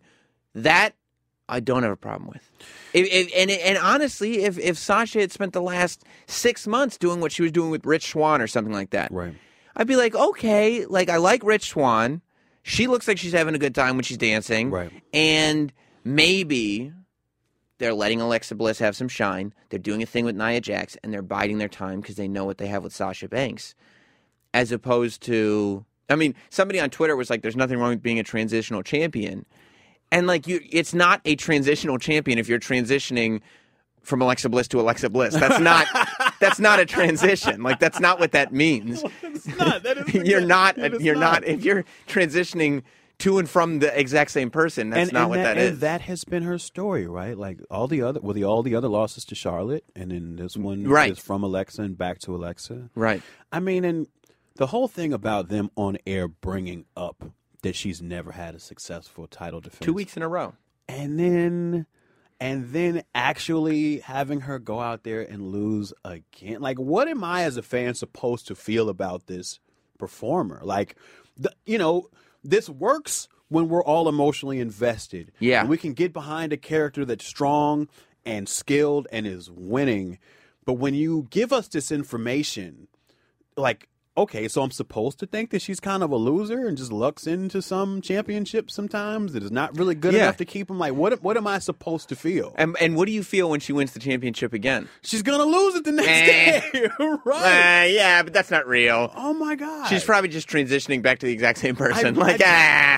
It confuses me. Yeah. It confuses me because, like, I feel bad for this person playing this role. Like, I feel like they're making a fool out of her. Like, I don't know what the purpose is. And I think that, like, wins and losses, and I've talked about it before, really matter. They do. Wins and losses matter to the point where, and by the way, this isn't a slight on Alexa Bliss because I think she's a great choice to be champion, and she is in this conversation with Sasha Banks. Like, if it's not Sasha, it's Alexa. If it's not Alexa, it's Sasha. If it's not Charlotte, like, I put Alexa Bliss in the conversation with Sasha and with Charlotte. Like Alexa is that good. Yeah, she's amazing. And I think she's awesome, and I like that she's champion, but the conversation is about, like, what is it done to other people? And again, like, you look at Sasha, and the next time she wins the championship, you've now got this reaction where we've clearly defined that you've never defended the title successfully. And now after we define that, you did not defend the title successfully. So the next time you win the title, which is inevitable, we're not going to feel like this is a long-term thing. You know what I found myself doing? What? When she got pinned, when that third hand went down by the referee, you know what I did? I looked immediately at Sasha's eyes. Mhm. Like, I wanted to see if she was wearing this humiliation on her face at all. And I don't think that's where you want me to be, WWE. I don't think you want me to be Right. looking As opposed for to that. looking at the new champion, you're like, right? How is she dealing with this right now? Exactly. And not like how is the character dealing with How this? is the person Right. dealing with this? How is Mercedes dealing with this? Right. Not Sasha this Banks. emotional Yeah. roller coaster that they're putting her on completely. Like, they're doing this. They're writing this. And we are watching it and consuming it. And we want to have somebody to cheer for. Yeah, That's and I what mean, this and you whole thing's heard based on. you heard in the interview that she's not even sort of thrilled about it, but a fairly, to me, similar thing happened with Bayley around the time of Extreme Rules, and I think that so this is just an illustration of why wins and losses matter. That at Extreme Rules, you built up this kendo stick on a pole match, right? With Bayley and Alexa Bliss. And the whole match was predicated upon the fact that Bayley could not get hardcore. She can't get hardcore. She's too nice, right? You remember that. Yeah. And it was one of the builds to it was one of the worst segments in the history of Raw, which pretty is the bad. thing. So we get to Extreme Rules, and we find out that Bayley cannot get hardcore. Like, it is exactly. We're like, oh, so they were right. So then what happens? A little time passes, and Bayley, after losing that one, then wins this time. So now she's going to be the number one contender at SummerSlam before she gets injured. And I think that a lot of the voices of the fans were saying, we don't want Bayley to get the title shot at SummerSlam. Right. We want Sasha Banks to get it, not because we don't like Bayley. And by all the fans, you mean Rosenberg. He did point that out. But he's right. No, absolutely. I mean, not because we don't like Bayley, but because we've been conditioned to know that Bayley isn't going to get the job done as the character. Right. So now we want to see Sasha, right? So now you do a similar thing to Sasha in pointing out what this weakness is there and it hasn't gotten better. And now it's like the next time, like, who's your next good guy?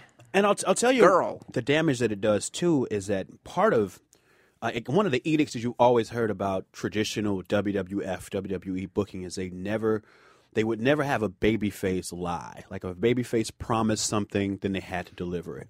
And now, basically, in these two storylines, your heel doesn't lie, and your babyface comes up short. Like, Yeah, she told you. She told you, right? She told you she was going to come up short, so of course she is. And it just kind of plays into this kind of emotionally confusing track we've been on. I feel like for the last 5 years, where just the heel babyface lines are so skewed and smeared. But it's not like the Shades of Grey, like the Attitude Era. No. It's like, I think you're just not defining your stories here. Right. It seems like you're trying to leave all your options open. Every week. Every week. Like, yeah, but I don't really want to commit to that. I mean, who's the longest title holder right now? Well, who's got it? Brock? I guess it would be Brock, because he's not around.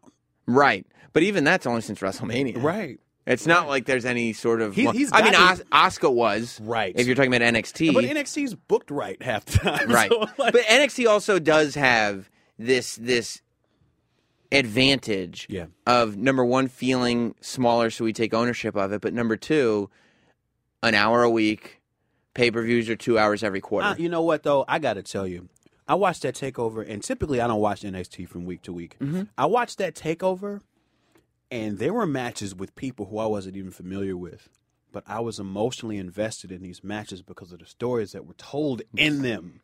You're right. And then you skip to SummerSlam the next night, and these are all the characters with which I am fully familiar, but I feel nothing. I feel like you don't none even of this really get matters. Like, what's the story here? Are we just going to change everything tomorrow anyway? I cheered for Sanity, and last time I saw them, they were the most dastardly heels there were. And now, is this because of the packages they play in advance, or are you watching the match and seeing the story? I'm watching the match and seeing how they're building this match around these emotional access points for the fans in the building. Plus, and I get on board. And there's cool little things. Like, how great was that spot at the beginning of the tag match where Eric Young does the flip out, and since they haven't tagged in yet, it's still legal. And it's like, that's so, like, to be doing things that we haven't seen before still is kind of amazing. And how do we not get any of that in the main product? Like, none of that sort of thought. Although, I mean, if you, like, No Mercy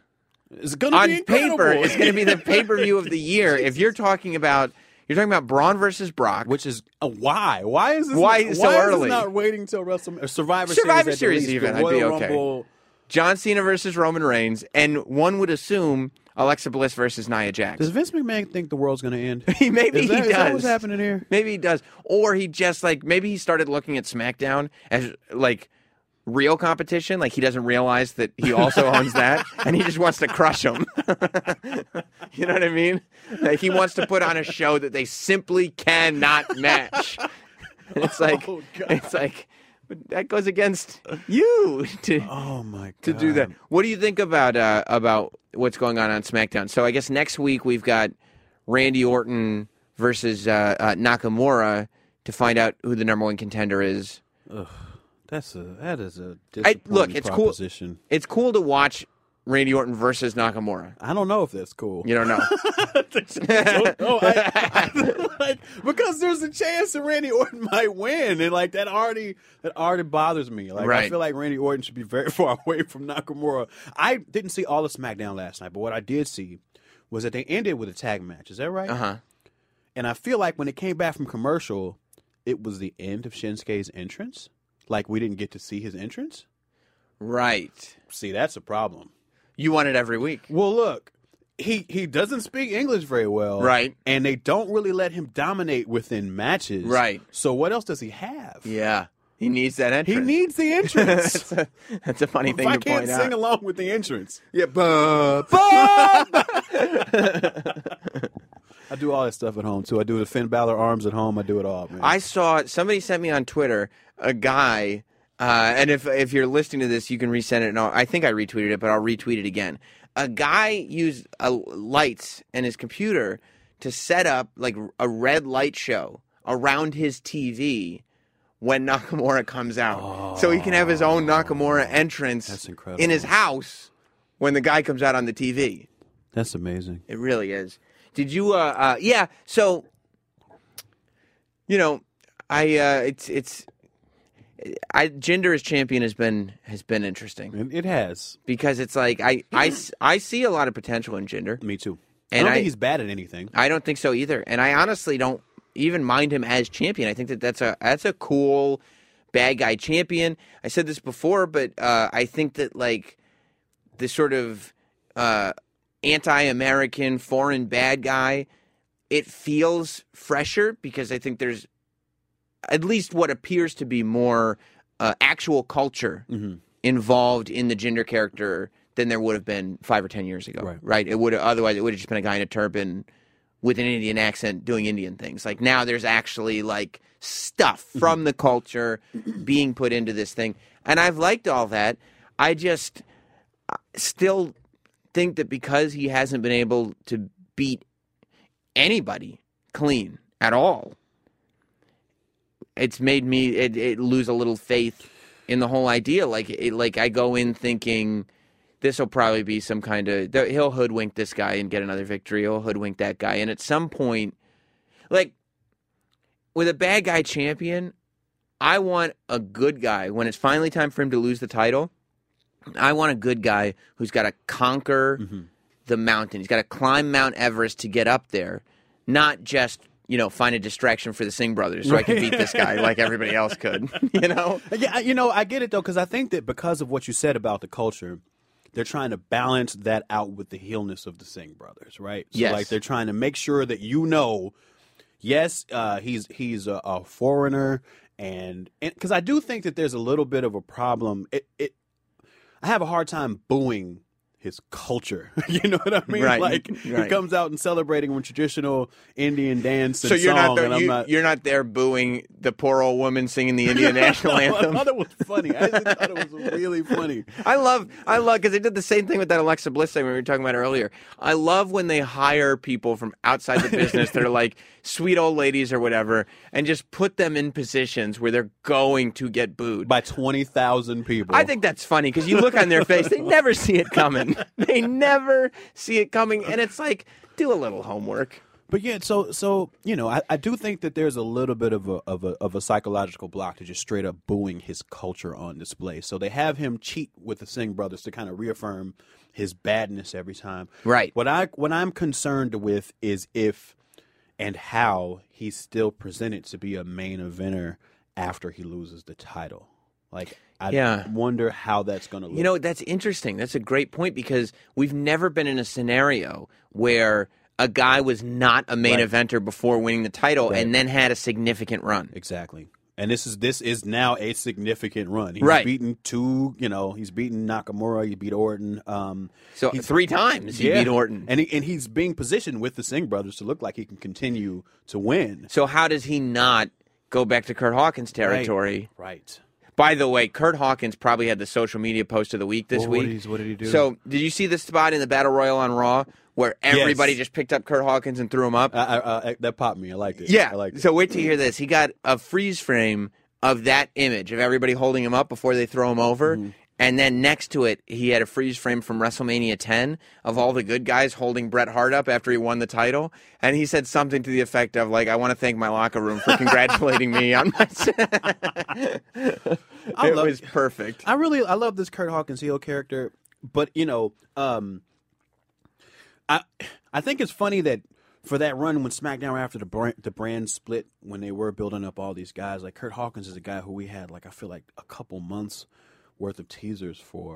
Yeah. You know, and they brought him in and jobbed him out, like, immediately. Yeah. Like wow. I wonder if he knew that that's what they were going to do. Yeah.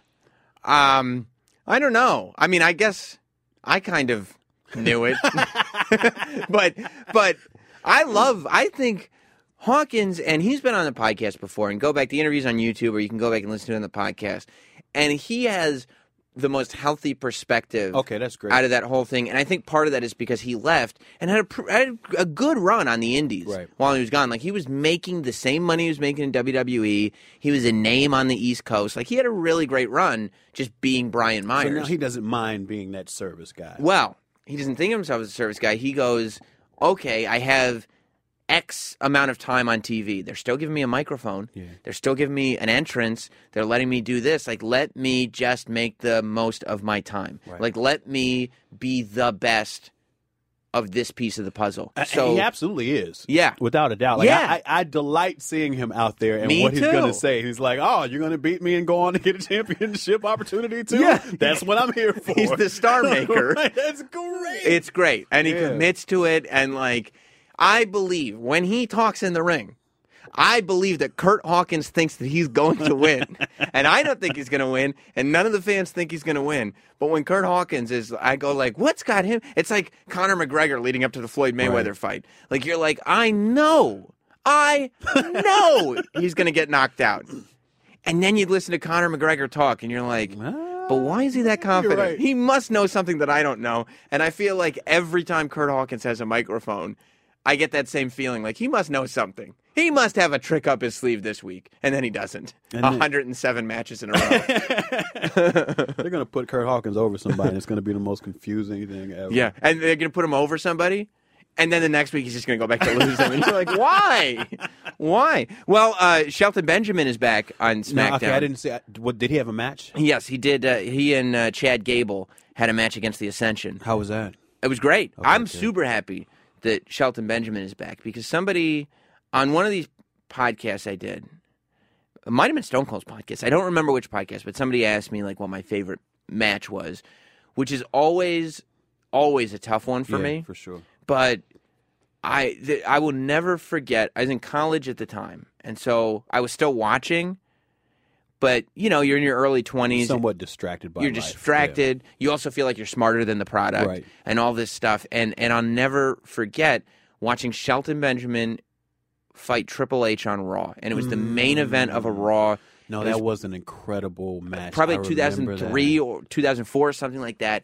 And, like, I was just watching literally on the edge of my seat.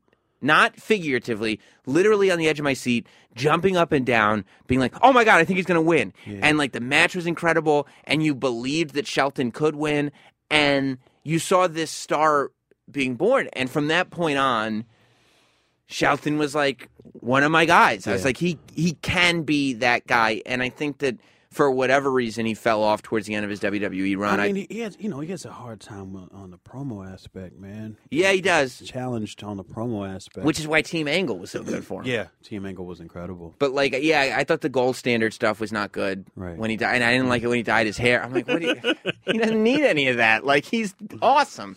But Chad Gable. I like Gable. Did you watch, because you said you don't watch NXT week to week, did you watch Jordan and Gable when they were a team in NXT? I saw when they were already a team, but I guess there was some story around when they first got put together that I didn't see. Did you watch their promos? No. So Chad Gable is good. Like, Chad Gable has a lot of personality. He would constantly just be, like, dropping puns out of nowhere. He seems funny to me now. He was, yeah, and he's done great on SmackDown. Right. First of all, as a singles, I think Chad Gable is better than Jason Jordan as a singles guy. I think so. I think he's awesome. He's a lot more dynamic for sure. Yeah, and I think he's got this amazing personality. So I'm optimistic about and I'm optimistic about a lot of things, but I'm optimistic about the pairing of Shelton Benjamin and Chad Gable because I think Shelton Benjamin's amazing. What music did they come out to? Do you remember? I don't. Okay. I guess no, because it'd be weird if it was the American Alpha music. It'd be very weird. Yeah, I don't remember. But I think that Chad Gable can be a mouthpiece and make up for what Shelton doesn't have in the promo regard. And, you know, Shelton's been around for a while, but he still looks great. He still moves awesome. Like, it didn't feel like... He was in Japan a while, wasn't he? He was. Yeah. Yeah. Yeah, and he did. Yeah, he was doing stuff all over. He's definitely kept busy. That's good. So it didn't feel like I was watching sort of the shell of this guy who I thought was the man back then. It felt like, okay, I'm interested. And it's also, I think it'll be cool because Chad will probably develop that sort of mentor-mentee relationship because Shelton Benjamin doesn't come in as an equal to Chad Gable. He's a generation removed. But I think there is this mentor-mentee possibility, and hopefully that'll be the thing that brings them together because, or brings them up the tag ranks because, you know, I wasn't upset when they broke up American Alpha and Jason Jordan came to Raw because they weren't doing anything on SmackDown. Yeah, I was left a little flat by them coming in with such a huge push, and then they had somebody go over them, and it was very surprising. And then they kind of just took them off TV for a while, and I couldn't figure out. I guess some people were saying that at that point the push had just not worked, but to me, it's just they didn't give it any time. Yeah, I didn't actually see it myself for it not to work. I think it didn't help them that out of nowhere the Usos became the coolest thing on television. For real. Absolutely. You know, like the most, and to me, the most relevant thing on the show. I mean, that was a glorious time of SmackDown history, man. Right after the brand split, when all of the writers were giving care to these characters and letting them go out there and try to do different stuff. SmackDown went on like a Nitro era run of being a better show, and then I think it's over. Yeah, well, you know, their talent was rated too. Like, yeah, but I feel when they first started, it was kind of Raw was definitely heavier with talent, but it was a little bit equaled out. You know, they gave him New Day, right? AJ stayed. They gave him Kevin Owens, but it's still like the talent on Raw. SmackDown could not put on a show that looks like No Mercy. Right. We'll put it that way. But look, let's say, Breezango, for instance. Breezango, during the golden era of SmackDown, comes over. They kind of get new life, right? Mm-hmm. Primo and Epico came over in the Superstar Shakeup, and they had nothing. For a second, I was like, "Oh, they're going to get some shine finally. Like they're going to get," and then they disappeared. Yeah, I mean, Luke Harper. You know, he's a guy who was being built towards something. Now he's not even on television. That's one that I think really makes people confused because it's not like, and when you look at SmackDown and what we just said about Raw, it's not like SmackDown is overflowing with talent. Mm-hmm. You know what I mean? You've got some amazing guys, and thank God AJ's there, right? Because you know he's probably the best dude in the company, but you've got a lot of room to build Luke Harper on that show, right? And why not? If you're going to throw the title on Jinder Mahal as kind of an experiment, why not make Luke Harper the good guy monster that tries to conquer Jinder Mahal? Why not elevate Luke Harper? They should definitely try it. I mean, if you look at right after the brand split, there was a month where Heath Slater was the most over guy in the company. You're because right. They gave him something to do. The I Got Kids era. Yeah, and now they're not. SmackDown got the talent got rated because they made a bunch of stars real fast, and so Raw took some of the stars, and now they're not really making any stars anymore. Which it's interesting because you could say a similar thing was happening with NXT during the Nakamura Samoa Joe generation. Yeah, that was a tough era for them. Yeah, because it was like you had great shows and great names, but you weren't building anybody. I think now NXT is in a spot with Adam Cole and those guys. I was Bobby super excited, Fish. man. I mean, the takeover was exciting, and then seeing basically it's PWG. It really is right now. It really is just mind blowing. Yeah, all they need is Joey Ryan now, and it'll be complete. And I think, as you're a PWG guy, right? Yeah. Because I remember I've been there once. I saw you there. Yeah, I've been in like 5 or 6 of them now. In your humblest opinions, the Bucks, will they be in WWE? Yeah.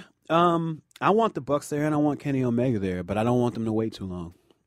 Yeah, I'm with you. Yeah. Because otherwise you get into that thing where it's like, oh, but they were really good a few years ago. Yeah, and especially if you look at the state of the WWE universe now, where you do have all of this talent in NXT. I mean, I think this is a great time for them to be there. And I just, I don't want them to miss out on this window where they could be introduced to the American mainstream wrestling, landscape. I would probably put the Bucks on NXT. I would probably put Kenny Omega on the main roster. I would agree. Yeah. I would agree with that. Yeah. I mean, think you got Kenny Omega as a Rumble entrant. Can you imagine Kenny Omega surprising AJ Styles at some point? God, doesn't it just hurt just thinking about it?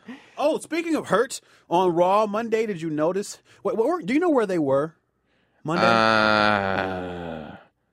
I feel like it's on the tip of my tongue. Where the crowd was very whack to me, and in the sense that they were dead. Yes, yeah. There was a moment in the Battle Royal where Gallows and Anderson, had that moment with Finn, where they were about to too sweet each other, and then it got broken up, and nobody cared. No, nobody cared. Like what? Yeah. Could you imagine if they'd done that in Brooklyn? And you heard Michael Cole had to put over the fact that it's like, wow, their history together in Japan.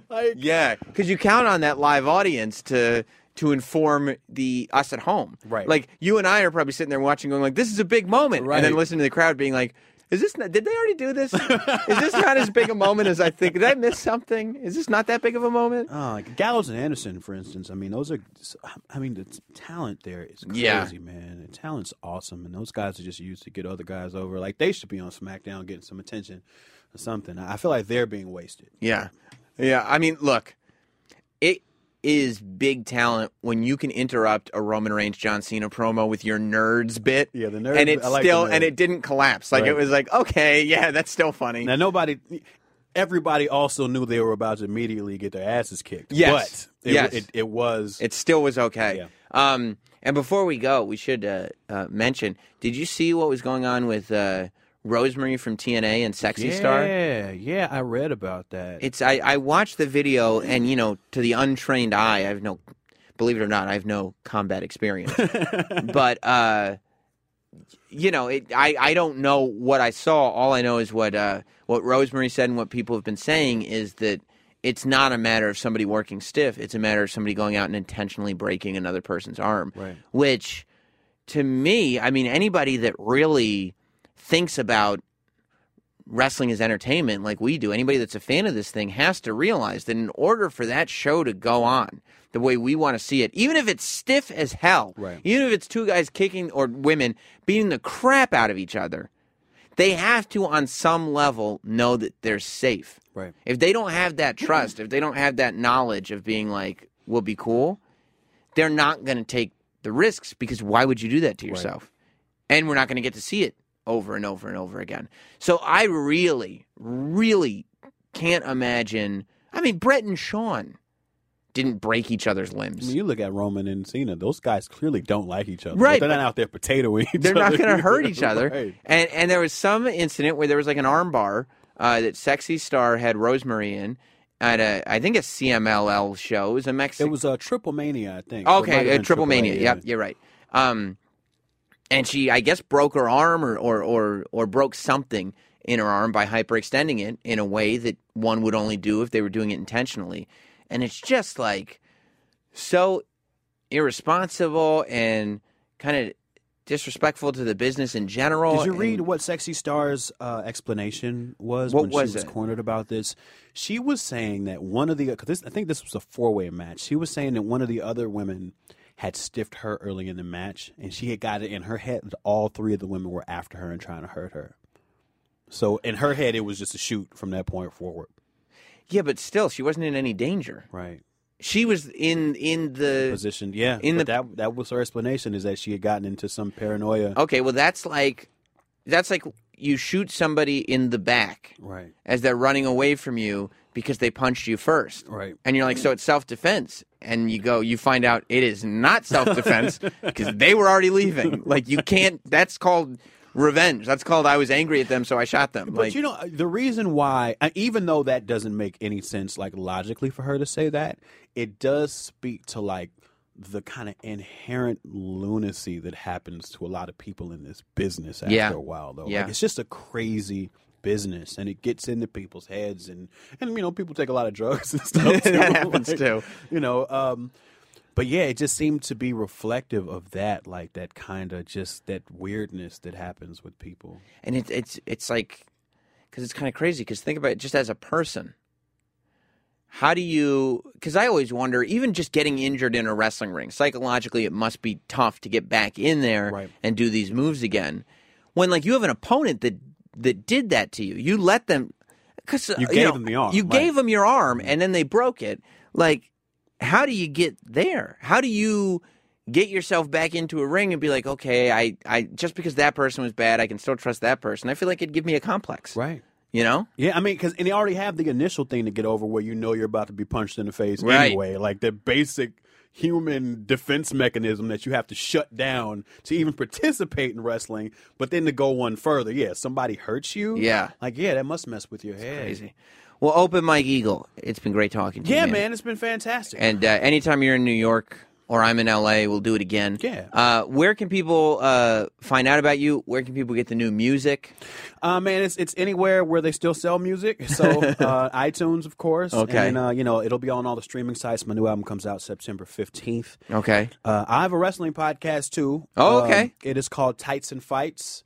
And that comes out every Thursday, so you can check that out. Same day as this one. So, listen to this and then listen to Tights and Fights. Yeah, check it out, you wrestling podcast listener. Yeah, definitely. And where can people find you on Twitter? Mike_Eagle, MIKE_Eagle. Cool, man. Well, thanks so much, and we'll see you next week. Thanks for having me, man. Peace. Here on Sam Roberts Wrestling Podcast. Toodaloo, everybody. Thanks for listening.